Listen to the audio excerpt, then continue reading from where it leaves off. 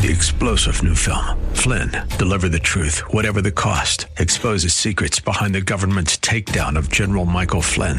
Flynn knew what the intel world had been up to. He ordered the first audit of the use of contractors. This set off alarm bells. He told the truth. He was the most dangerous person for Donald Trump to hire. They had to get rid of Flynn. Flynn, deliver the truth, whatever the cost. Available now. Watch it today. Go to salemnow.com. salemnow.com.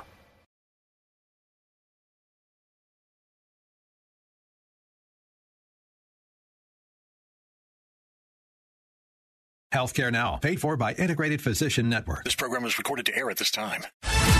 Welcome to Healthcare Now with your hosts, Larry Jones and Dr. Mark Shayat. Want to become an educated healthcare consumer? Then join our discussion about all things healthcare and understand how to navigate our complex U.S. healthcare system. Now, let's join our hosts in the Healthcare Now studios.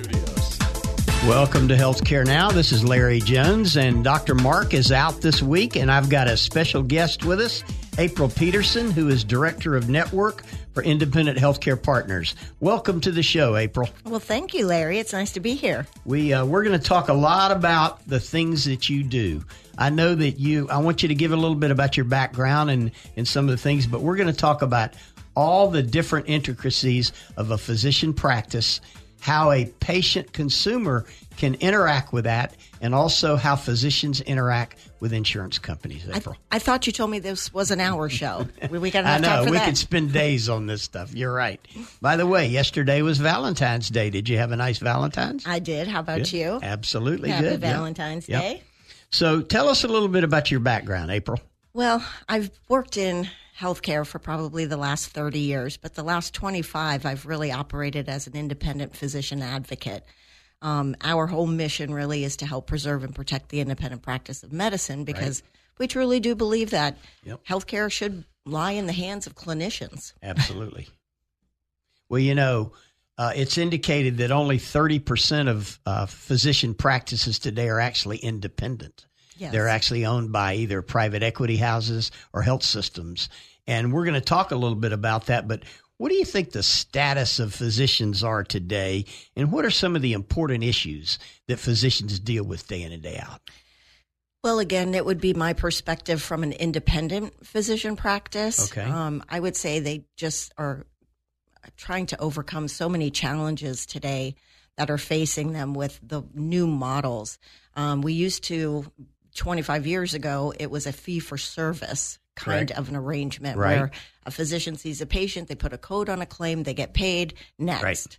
Now it's really moved into this value-based shared savings kind of arena where they're really looking at performance. Right. So it just brings a whole nother level of how to properly document and code that on a claim in order for that reimbursement. Okay. And, patients, they don't really understand this stuff at all. Not at all. Yeah. And we've talked so many times about how to navigate through the complex healthcare U.S. system. But, some of the challenges that independent practices, and again, what we do every day, I, Dr. Mark, it's all about preserving and protecting that independent practice of medicine that you talked about earlier.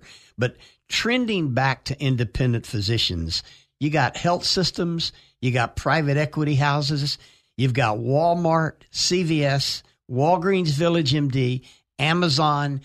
How is this impacting our independent physicians, April? Well, obviously it puts a level of competition up for them, right? Yep. But I will say overall, I would even almost bet you that over 90% of a very large network that I work with, which is close to about 1,000 physicians in Florida, I would say that 90% of them really do retain their patient population, and I'll tell you why. Because there is an intimate relationship between the patient and the physician. Yes. And in an independent environment, that relationship can be just like you and me, right? We get to know each other. We have a friendship. We build a relationship. Right. I think patients typically stay in that environment because they have that relationship with the provider. Okay. Yeah. It's absolutely right. When you're working with a physician-owned practice, whether it's private equity or a health system, it's a whole different scenario than if you just calling an independent solo or even a multi-specialty independent practice. Well, good luck calling them because if you're going to have to go through 27 prompts before you get to a human being, right? So it's kind of you're a cog in that wheel to go through that and be able to reach somebody to address your issue. So, April, what's the trend today in independent practices? You know, there was a few years ago where all the physicians, mainly due to malpractice and practice cost, were looking to sell to a health system.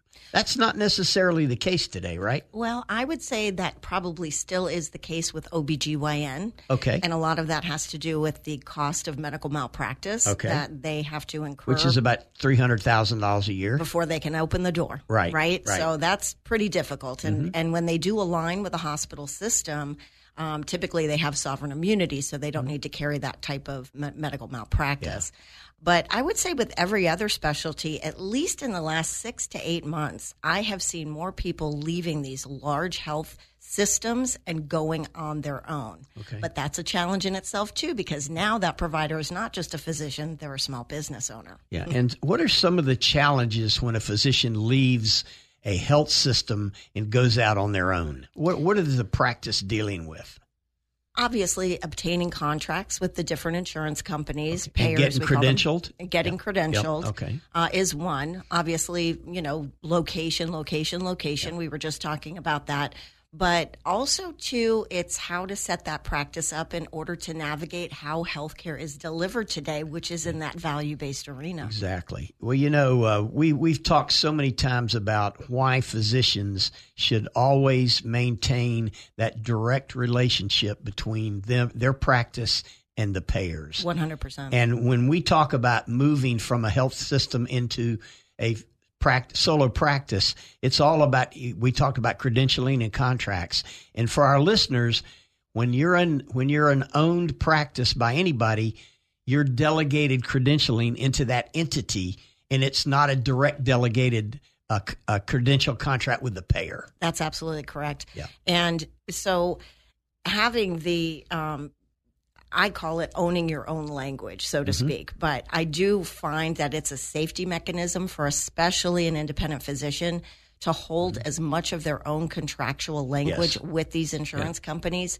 Because if the entity that you're involved in that is holding that contract for you, let's say, goes out of business or it no longer provides service in Florida, now that provider has to go out and obtain all those contracts on their own. So it's a safety measure. And let's say you left a practice June 1 and you want to open up your practice July 1, you better have done the homework well in advance so that you can even begin seeing these patients, because you may not even be on the rosters of a preferred network. Yeah, if you're going to open in July, don't start in June, start in January. That's right. Yeah. Normally it takes about 6 to 8 months to get credentialed with many of these payers.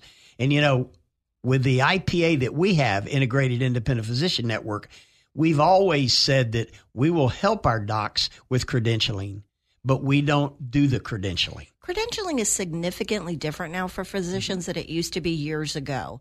And these delegated credentialing arenas were pretty much kind of welcomed by all of these insurance companies because they didn't have to do the work, right? But now with CAQH, which is really a repository for that credentialing information, every provider can create their own. It's a simple, you just go to their portal, you upload your information, whether it's your medical malpractice, your board certification, whatever it might be. So it's all housed in one place, and all you have to do is share that portal access with each insurance company. So and all the data's there. So much easier for them today. Yeah. In fact, that's what we do. We coordinate their CAQH number. I think it's like an 8 or 9 digit number. Right. And the physician can then share that data, and they don't have to copy all their information to each payer. I remember back in the day, they would used to send me their board certifications, and those documents were so big it would come over in 4 faxes, and you'd have to tape them together. But today it's much better. So April, why do physicians have to be credentialed?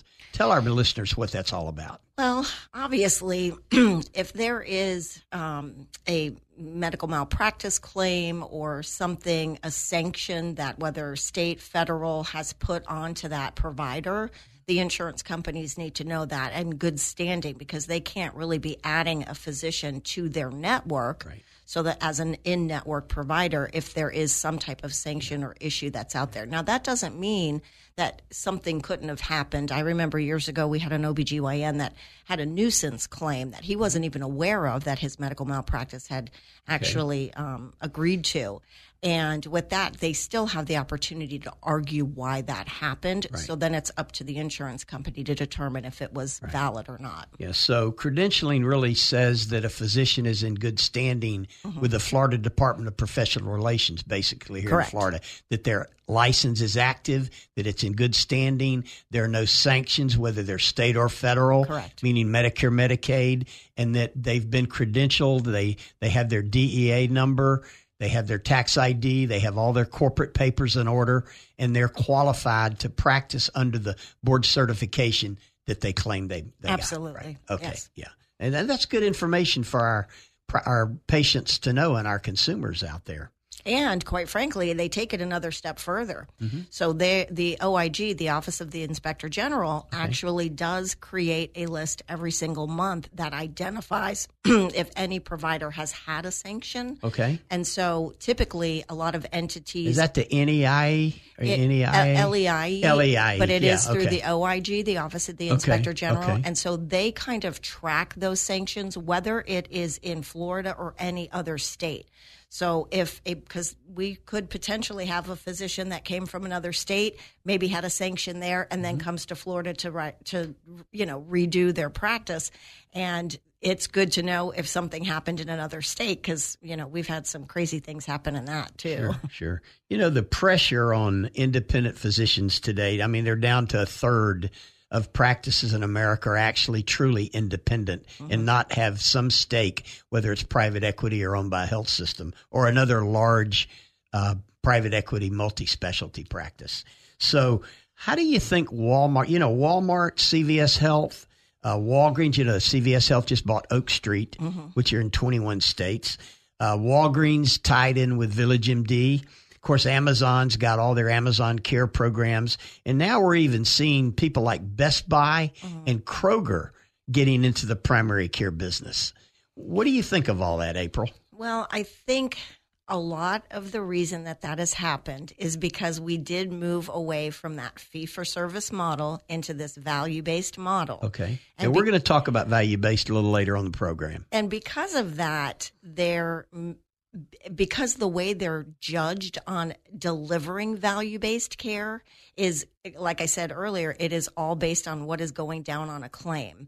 So the access to what a physician is actually doing in the office and what's being reported to the insurance company can differ. Okay. So I think they're looking at adding these as accesses for people because maybe they're not checking all the boxes that maybe an independent physician is. When in all honesty, if you were to look at the chart and read what was happening with the physician and the patient, all of those things have been covered. So I think it's really we need to do more to educate consumers on, what is happening at the time of service when you see your provider, and then compare that with some of these, kind of just pop-in places. Yeah, that makes a lot of sense. When we're going to take a break here in a minute, but we come back, we're going to talk about what patients need to understand in their physician relationships, which is just what you're talking about. Okay. And also, we're going to talk a little bit about why are practice costs increasing like they are. It's stated that in the last 5 years, the cost of running a practice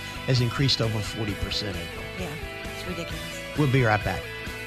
You're listening to Healthcare Now, the truth about U.S. healthcare. We're going to a break, and when we come back, we'll continue our discussion on all things healthcare with Dr. Mark and Larry. Navigate the healthcare process like never before. It's Healthcare Now with Dr. Mark and Larry Jones. Join us at 7 o'clock Thursday evenings for a great discussion on all things healthcare. Healthcare Now, Thursday nights at 7. And now Healthcare Now Extra, Saturdays at 11 a.m. Only here on The Answer. Welcome back to Healthcare Now, the truth about U.S. healthcare. And now let's head back into the Healthcare Now studios with Dr. Mark and Larry. Welcome back to Healthcare Now studios. This is Larry Jones, and I'm here with our special guest today, April Peterson. Dr. Mark is out this week, and April's filling in. And April, your background with physicians, with networks, dealing with insurance companies, And even value-based care is pretty extensive. So we were talking in the last segment about patient relationships and physician relationships. So let's go back to that. What do patients need to understand when they choose a physician and how they manage that physician relationship? Your thoughts on that? Well, I think, again, in an independent environment, it really is a relationship. It is going in and that provider getting to know you getting to know that provider. But also, too, there does need to be some onus on the consumer when going to see that provider. And the reason I say that is I think it's really important that patients understand what their benefit plan is. It's simple to do. There's a number on the back of their card. They can call and get all of that information, find out who's in network, who's out of network. But then also, too, what are some of the quality measures that the payer or insurance company is requiring their primary care physician to actually implement with them? And you're really referring to some of the value-based care metrics. Correct. Yeah. So, I mean, just on a quick view of it is, women need a mammogram. Everyone at the age, I think it's now 45, needs a colonoscopy or a colon screening. And what we find is there's some patients that are really, we call them non-compliant. They're not doing that. So I don't know, is it the communication between the physician and the patient? I think the physician really does need to hone in on how important that is. But that kind of ties into the costs, right? So if we're not doing these preventative screenings and now we have to address breast cancer later on in life, it's significantly not just more expensive, but obviously the patient doesn't have as good of a prognosis. Well, we talk all the time, Dr. Mark and I, about getting your annual wellness visit. Absolutely. There is no copay. It's free based on your insurance provider. Picking a primary care physician, establishing a baseline. And one of the things we talk about all the time, April, is knowing your numbers. Right. And those numbers are knowing your blood pressure, your cholesterol, your blood sugar, and your BMI, your body mass index. Absolutely. And we talk about that all the time. And of course, there's so many other things when you talk about these screenings. Cancer is up. It's estimated there'll be 2 million people in America be diagnosed with cancer this year. And it's so easy to address it early on. So that's why the screenings are so important. Get it done early, know early, because your prognosis is so much better. Yeah. And, earlier this month, the American Cancer Society released a new study that details the rise of deaths due to colorectal cancer in both men and women under the age of 50. And you mentioned earlier that now the benchmark is at 45, go get a basic screening. But in the late 90s, colon cancer was the fourth leading cause of cancer in the U.S., cancer deaths in the U.S. for both men and women. But now it's the leading cause of death among men and the second leading cause of cancer deaths among women. Oh, my. Yeah. You got to do these screenings. Yeah. It's just imperative. You know what I mean? But to go back to what you said about annual wellness visit, that kind of ties into that relationship with the provider again, because here's the thing. A typical office visit between a patient and a physician is very short. Yes. Not just from the time that they check in, but I mean from the time the physician actually walks into the exam room. Mm-hmm. The nicest thing about an annual wellness visit, and I encourage everybody on planet Earth to do this, is the physician actually does block out usually 30 minutes to an hour. And that is a perfect time to also get to know your physician. That's in the independent world. Absolutely. Yeah. Well, not typically in even in large health systems, because the reimbursement for it is based on time. I got you. But it is the best time because now you have that provider's undivided attention. And not only are they going to get to know you, your habits, your hobbies, but you can actually start to identify, is this the right person for me? Am I able to communicate with that provider correctly? Do we align in our goals? So use that annual wellness visit, not just for your screenings and everything, but also for the ability to get to know your physician better. Yeah. Very interesting, April. What are the best ways that a patient or a consumer can find the right doctor, April? I'm a big proponent of referrals from family and friends. Okay. I believe so because, again, it aligns personalities and goals. And how does your insurance plan come into play there? But again, turn that card over and call that number on the back of your card. Typically, every single major insurance payer on planet Earth has a portal for their patients. And I just recently this year changed my insurance. So I went through the new insurance company's portal. I registered. I found out who was in network, who was out of network. What little incentive programs were available. They send me money if I get my annual wellness visit.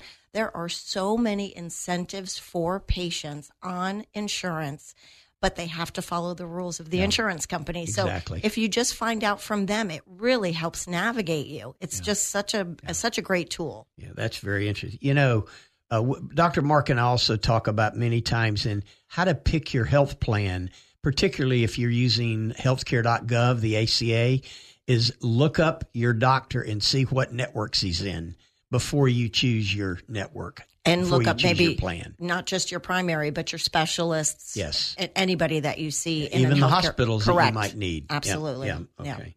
Yeah. You know, when we talked about annual wellness visits, you know, we talked about colorectal cancer being now number 1 and number 2 for men and women.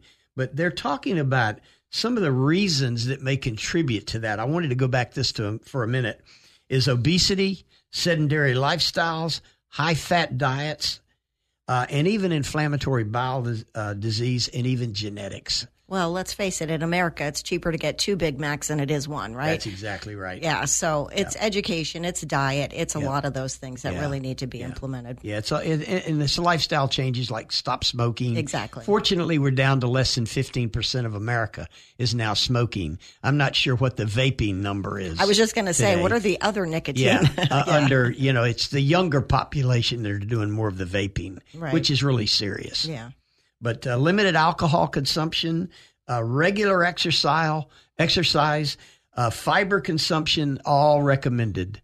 Low-fat diet, high-protein diet. I think that's kind of what we're talking about. And a lot of physicians really do offer some of that educational material to their patients at the time of visit. But again, you can go through your insurance company because pretty much every major insurer has different programs, whether it's cardiovascular, whether it's, colon cancer, whatever it might be, on how to improve your overall health by following some simple rules. Absolutely. Let's go back to a minute. We were talking about the cost of increased practice cost up over 40% in the last 5 years. But let's go back to, before we go back to that, how has telehealth helped or hurt independent physician practices, April? I think it's helped to a certain degree because we have a younger population that would prefer to have that visit via telehealth. Okay. So that's been, I think, a good addition that has added, especially for a younger family. Mom's working. She can't get to the physician, but she's not feeling well. She can do a telehealth visit, get a Z-Pak, and versus going to the ER. Huge difference in cost. And quite frankly, I think we're overutilizing ERs to a certain degree where so many things can be handled, even if it was a minute clinic with CVS or Village MD or something. Right. If you could not get into your primary care provider. But yeah, and that's part of the reason why the costs are going up, right? Yep. So, well, it's so interesting. I've had people tell me that on their health plan on a Saturday night, they never got to the doctor during the week and the cold kind of blew up on them. So they got on the phone. They called their telehealth provider. They were on the phone for 15 minutes. He ordered a Z-Pak or whatever they needed. They went to the pharmacy and an hour later they had their meds. And how simple is that? And patients and consumers should ask their physician, do you have a telehealth option that I could do? Is it after hours? Is it on the weekends? But if they say no, what's the next option? Call the number on the back of your insurance card. I don't think enough people call that number and find out. Typically, a lot of these insurance companies have their own telehealth hubs that can help get you through until you can see that physician. Well, it's interesting when you look at, you talked about ER visits earlier. When you look at ER versus admissions, only 16% of every patient that went to an ER last year in America was actually admitted. Isn't that so? crazy? What does that tell you about the other 84%? that you could have used a high acuity urgent care center. You could have, again, telehealth. I mean, we see it all the time where people are going to the ER for a headache. And talk about the cost of that, April. Well, and I don't understand. I guess I probably do. Maybe they want immediate access to somebody they think is going to help them. But I don't understand why you would choose to pay such a high deductible to go to an emergency room for a maybe non-serious issue. Now, don't get me wrong. I mean, if it is serious and you're very concerned, then it is the appropriate place to go. If it's a life-threatening issue, you got to go to the ER. Absolutely. Yeah. But there are so many simple things that you can do that not only reduce the copay to the patient, because there are co-insurance and copays that minimum $250 if you walk in the ER, and that's self-pay. You're lucky to see $250 it's today. It's as much as $500 now, right? Yeah, it is really high. So I just would default, again, the number on the back of the card. Typically, when you are insured, that number, that member services number on the back of the card can even guide you to a 24-hour nurse hotline. So you could then get triaged from that nurse. If they felt that this is life imminent and you go to the ER, then that's a different story. But you've looked at all the options first, you know? Very interesting. You know, we talk all the time about the cost of a practice. Why has physician practices increased so?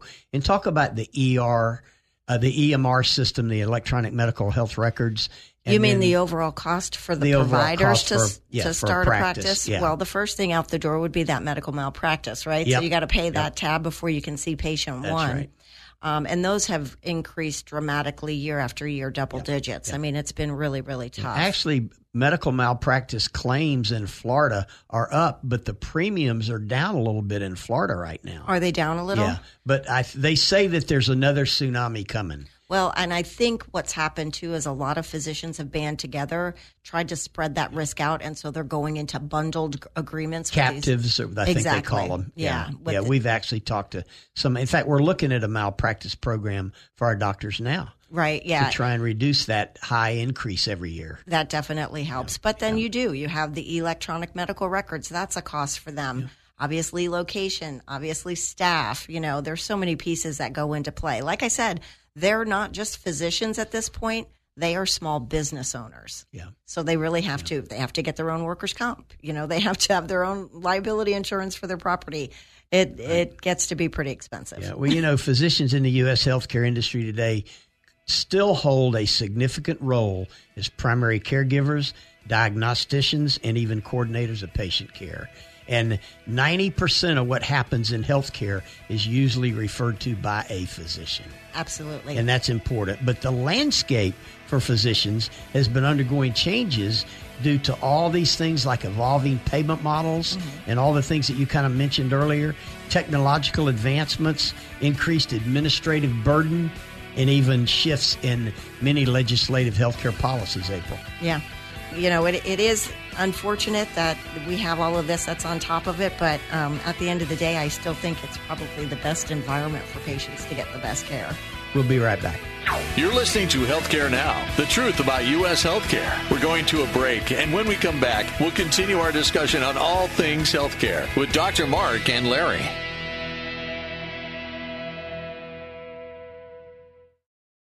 Navigate the healthcare process like never before. It's Healthcare Now with Dr. Mark and Larry Jones. Join us at 7 o'clock Thursday evenings for a great discussion on all things healthcare. Healthcare Now, Thursday nights at 7. And now Healthcare Now Extra, Saturdays at 11 a.m. Only here on The Answer.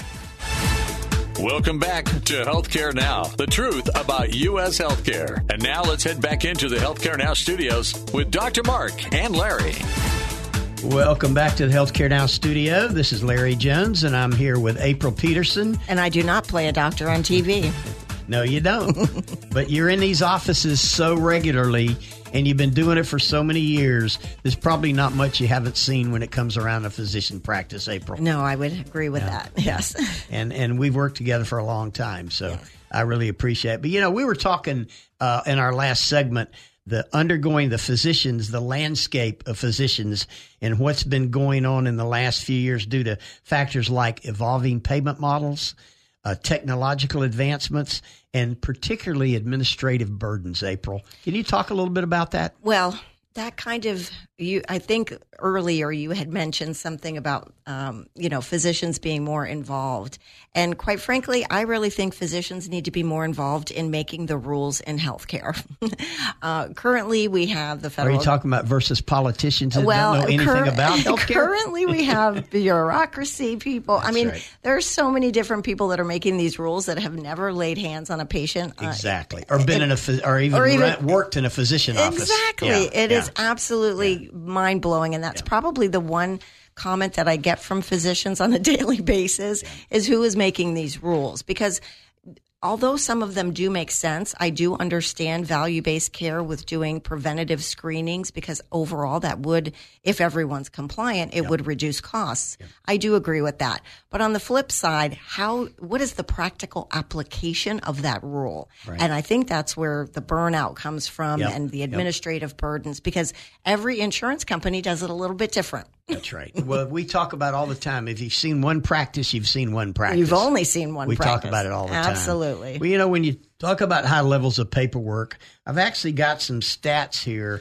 I think this came in from Inovalon, and it was a survey they did. They estimate that the administrative cost for a primary care office visit is $20.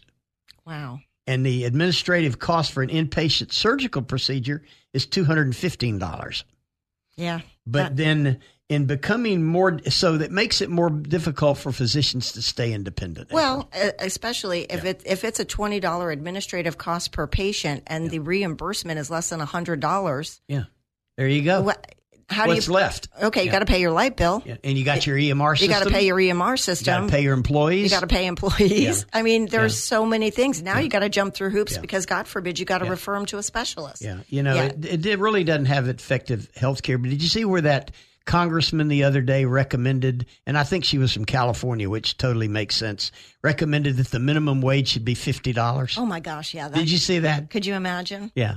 And did you see the scenario on that? There are if you're working at Burger King or a fast food restaurant and you're working 40 hours a week, that's a $100,000 a year income, $106,000 a year.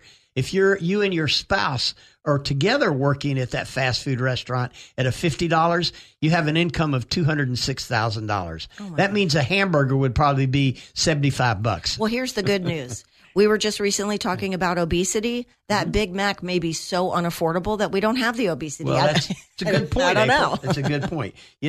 Physicians say that their finances have worsened year over year. 26% of physicians surveyed in this Inovalon survey basically said that their financial picture as a practice has worsened year over year. Well, again, I'm going to default back to the old payment schedule, which really was this fee-for-service model. So when I'd be curious to see, is this based on that? Because if you look at it from that fee-for-service model, I would agree with this. It has gone down significantly. Yep. But when you look at the way that healthcare has transitioned to this value-based model, there are incentives in place that allow that provider to actually earn additional revenue based on the outcome and performance. Again, that outcome and performance is only gauged by codes on a claim. I disagree with the application of it, but I do agree with the overall perspective. And you hit the nail on the head. 29% of physicians said that they're dropping Medicare physician payments from 2001 to 2023. So 22 years, consistent drops in Medicare payment. And that doesn't affect just Medicare patients. That affects the commercial market because everything's based off that gold standard. Which is 100% accurate. I would say that the majority of all the contracts that providers are signing are based on a certain year of the Medicare allowable. Yeah. So if it goes down on Medicare, it's obviously going to go down on their commercial contracts. This survey indicated that over 36,000 practices were sold to hospitals or corporations between 2019 and 2021. That's a lot. I think that's probably been reduced some, though, April, don't you? Well, I mean, I agree with it to some degree because I would see where maybe physicians that are getting older that want to retire, that is an option for them to get, to sell their practice. Bailout. Absolutely. Yeah. Well, really, they're selling their small business, right? Yeah. So I could see it from that side. But I will say, just like I mentioned earlier, we are getting so many people that are leaving large healthcare systems, large groups, large venture capitalist groups that are really wanting to go out on their own. And the primary reason that they're telling me that they want to do that is because they took an oath to do no harm, and they want to do the best care that they can on their patients. Right. And if somebody else is telling them what and how to do it, then they don't feel like they're in control of that patient relationship. Yeah. On average, what do you see is the physicians that are moving from hospitals into private practice, or even venture capital into private practice today per month? What are we seeing in our network, April? I would say it's still small. I probably get 20 to 30 new people leaving. That's a lot of docs. A month. Well, also we cover a very large portion of the state, so I would, and it is spread out everywhere, I will say.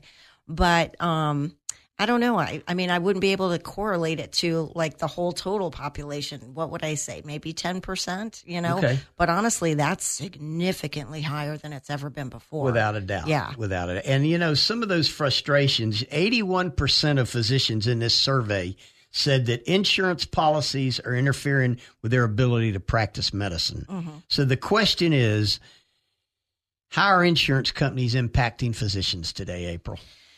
Well, again, it is every insurance company has a different way of. We could probably talk about this for days. Administering it. I do talk about it for days. Yeah.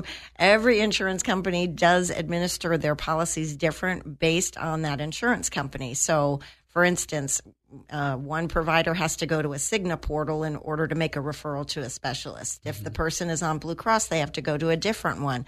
So there's just all these different places that they have to go. It would be nice if there was like one centralized bank where they could actually facilitate it, because it would reduce so much of that administrative burden on them.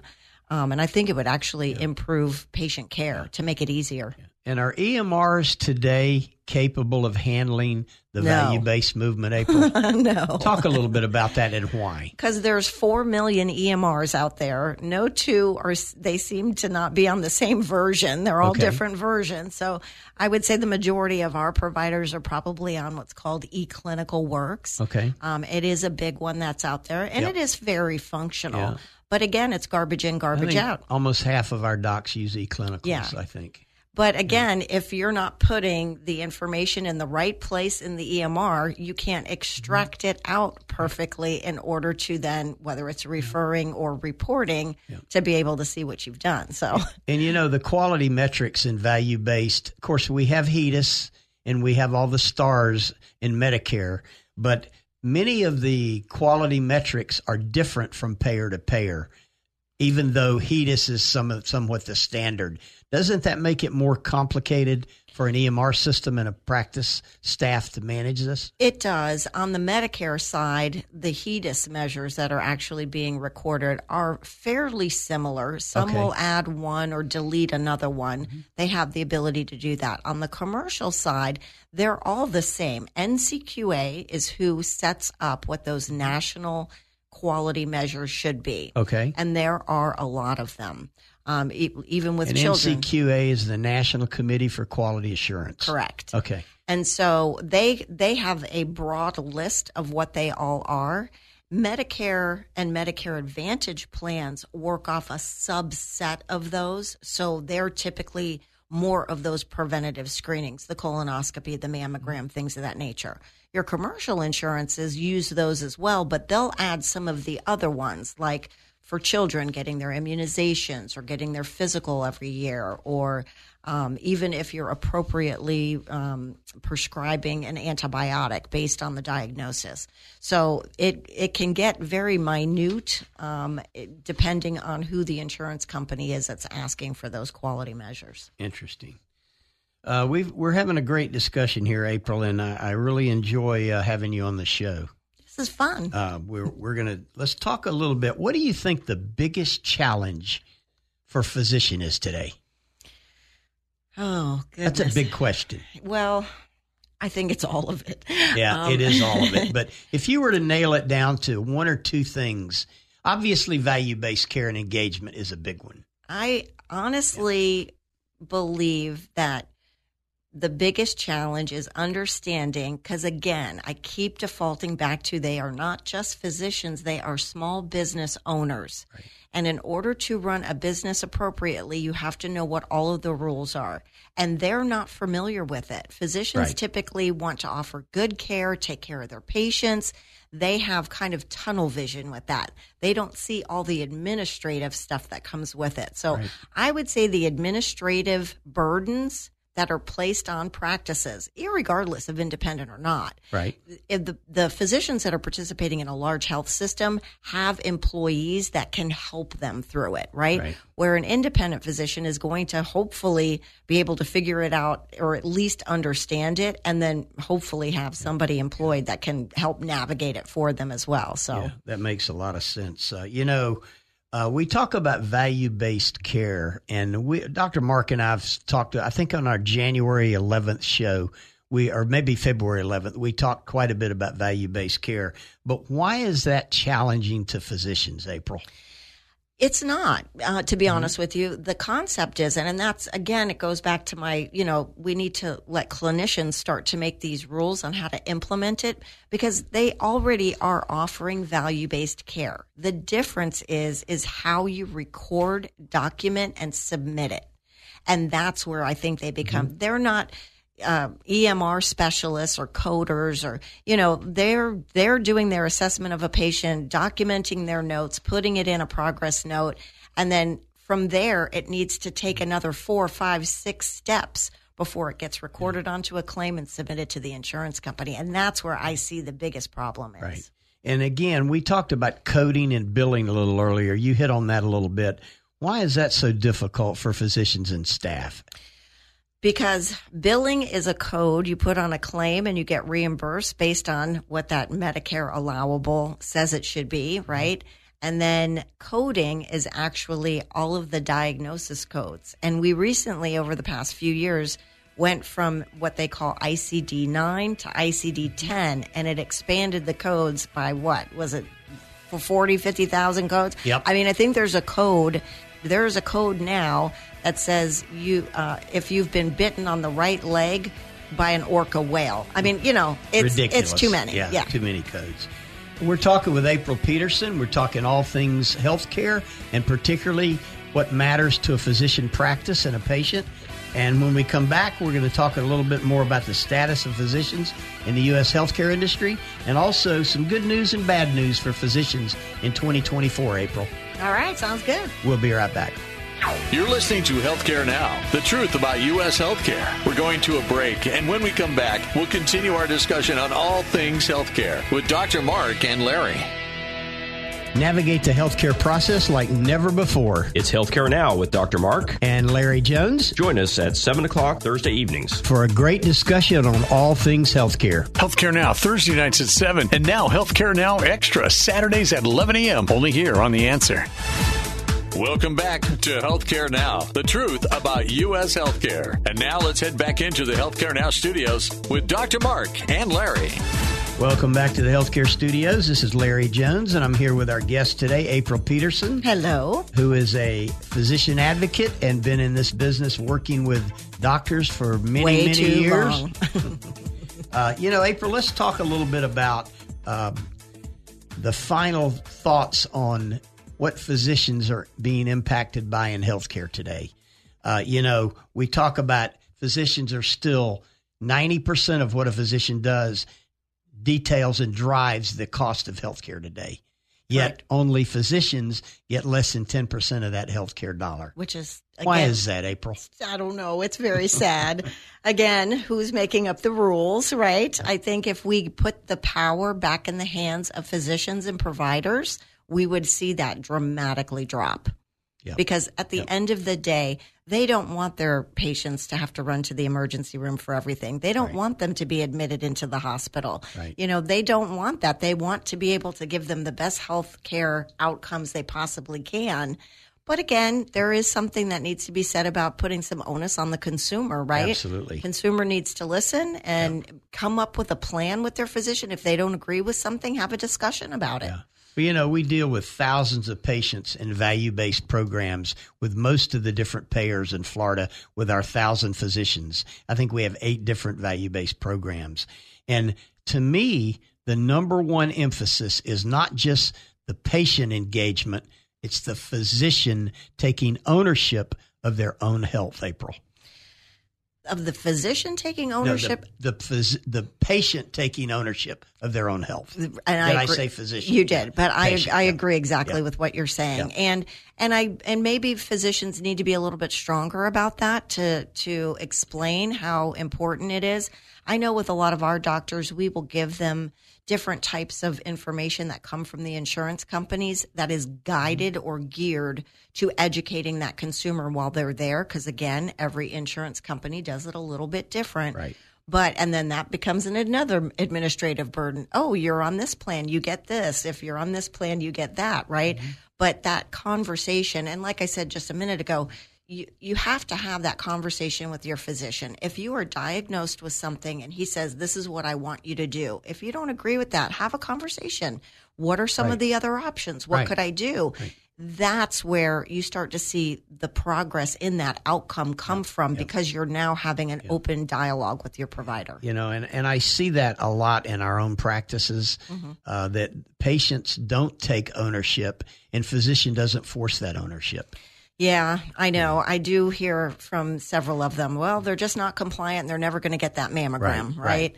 And what are you going to do? 5 years from now, say, I told you so? You can't do that. Exactly. So I will say that by NCQA standards or doing these quality measure type of standards, when they look at it at 100% compliance for patients, they really have whittled that down to 80% equals 100%. Because even the federal government understands the fact that there's going to be at least 20% of the population that just is not going to do what their physician says. Yeah, absolutely. Well, you hit on value-based care earlier, and you mentioned a little bit about incentives for patients. Talk a little bit about that. I got to tell you, I have always done this, and maybe it's because I'm in this industry, but I always call the number on the back of my card. Nowadays, we go through their portal, and you just get, most of these commercial insurances, even the Medicare... They pay a lot of money, don't they? Well, even the Medicare Advantages, they actually will not only monetarily incentivize you. I think I got Publix gift cards for getting my mammogram. Wasn't there a $95 Visa gift card incentive for just getting an annual wellness visit with some of these payers? There could be. And some of them, it's as high as $200 getting your annual wellness visit. So it depends. And the copay's free. And the copay's free. How do you lose? You can't. It's just, and again, that annual wellness visit is so important because that's your time that you get to talk to your physician, have that conversation. Yeah. So how is value-based team approach to healthcare making a difference, April?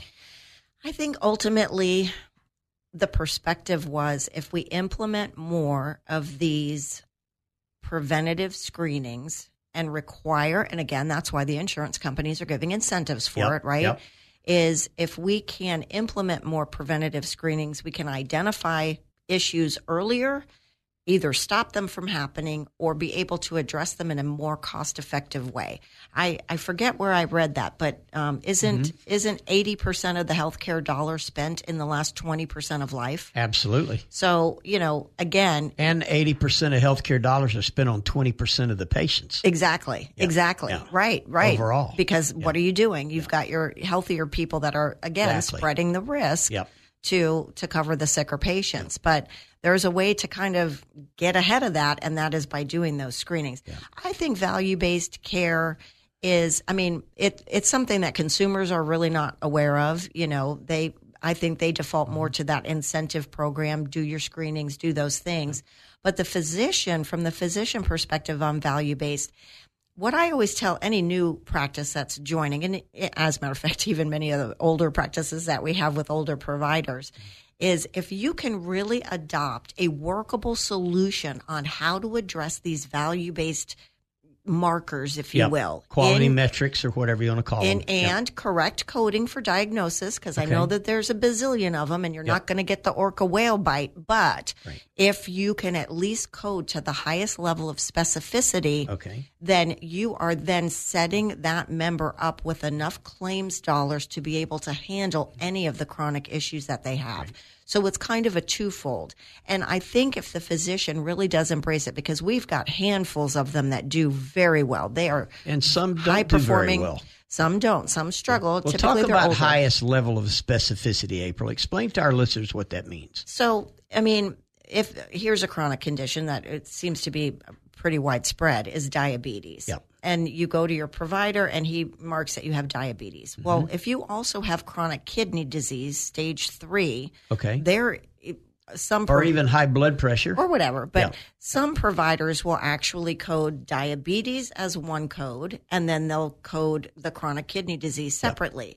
And quite frankly, if the diabetes led to the chronic kidney disease, those codes should not be separated. They should all be in one. It should be diabetes. Called an HCC code. Correct. It should be diabetes with chronic kidney disease stage level 3. And what that does is it tells the insurance company or Medicare or whoever it is that this person has a much higher significant chronic condition that's going to be more expensive. And so the highest level of specificity helps the claims dollar follow the patient so that there is enough money to be spent on all the services that they need, because they're going to need more. And, you know, that's the whole game in Medicare Advantage is coding. And, you know, it's estimated in 2024, MAs are going to cost Medicare $80 billion more than fee-for-service Medicare. What do you say to that, April? Really? Yes. No, I was not aware of that. And that's one of the reasons why they changed it. CMS changed it, and they went to what they call version 28, V28 they call it, to make it a little bit more difficult to get that higher reimbursement. But again, Medicare or even insurance companies have to pay more for sicker patients. But they need to know who they are. That's right. Because if they do not allow for the amount of dollars to cover that sicker patient, then there's going to be a major deficit. And I understand. I mean, I'm not shocked with what you said. I just didn't know those were the numbers. But that is exactly why they changed the scope of HCC and chronic condition coding. Well, it's estimated since 2010, and here we're in 2024, Medicare Advantage has cost over $600 million more than straight Medicare.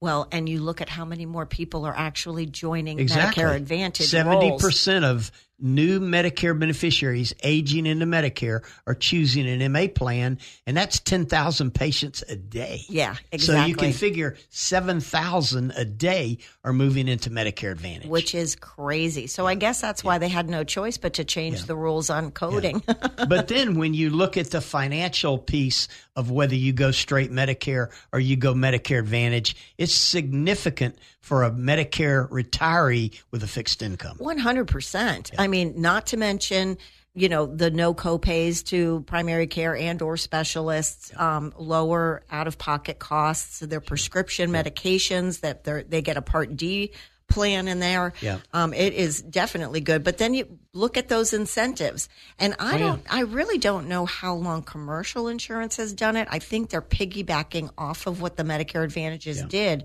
But those incentives, like get the annual wellness visit, you get a $100 gift card, you know, get your mammogram, you get a $50 gift card. That's now becoming like the norm everywhere. So there's that piece too. So not just being on a fixed income, but it's nice to be able to, I think recently in the last couple of years, a lot of the Medicare Advantage plans have added a healthy eating card.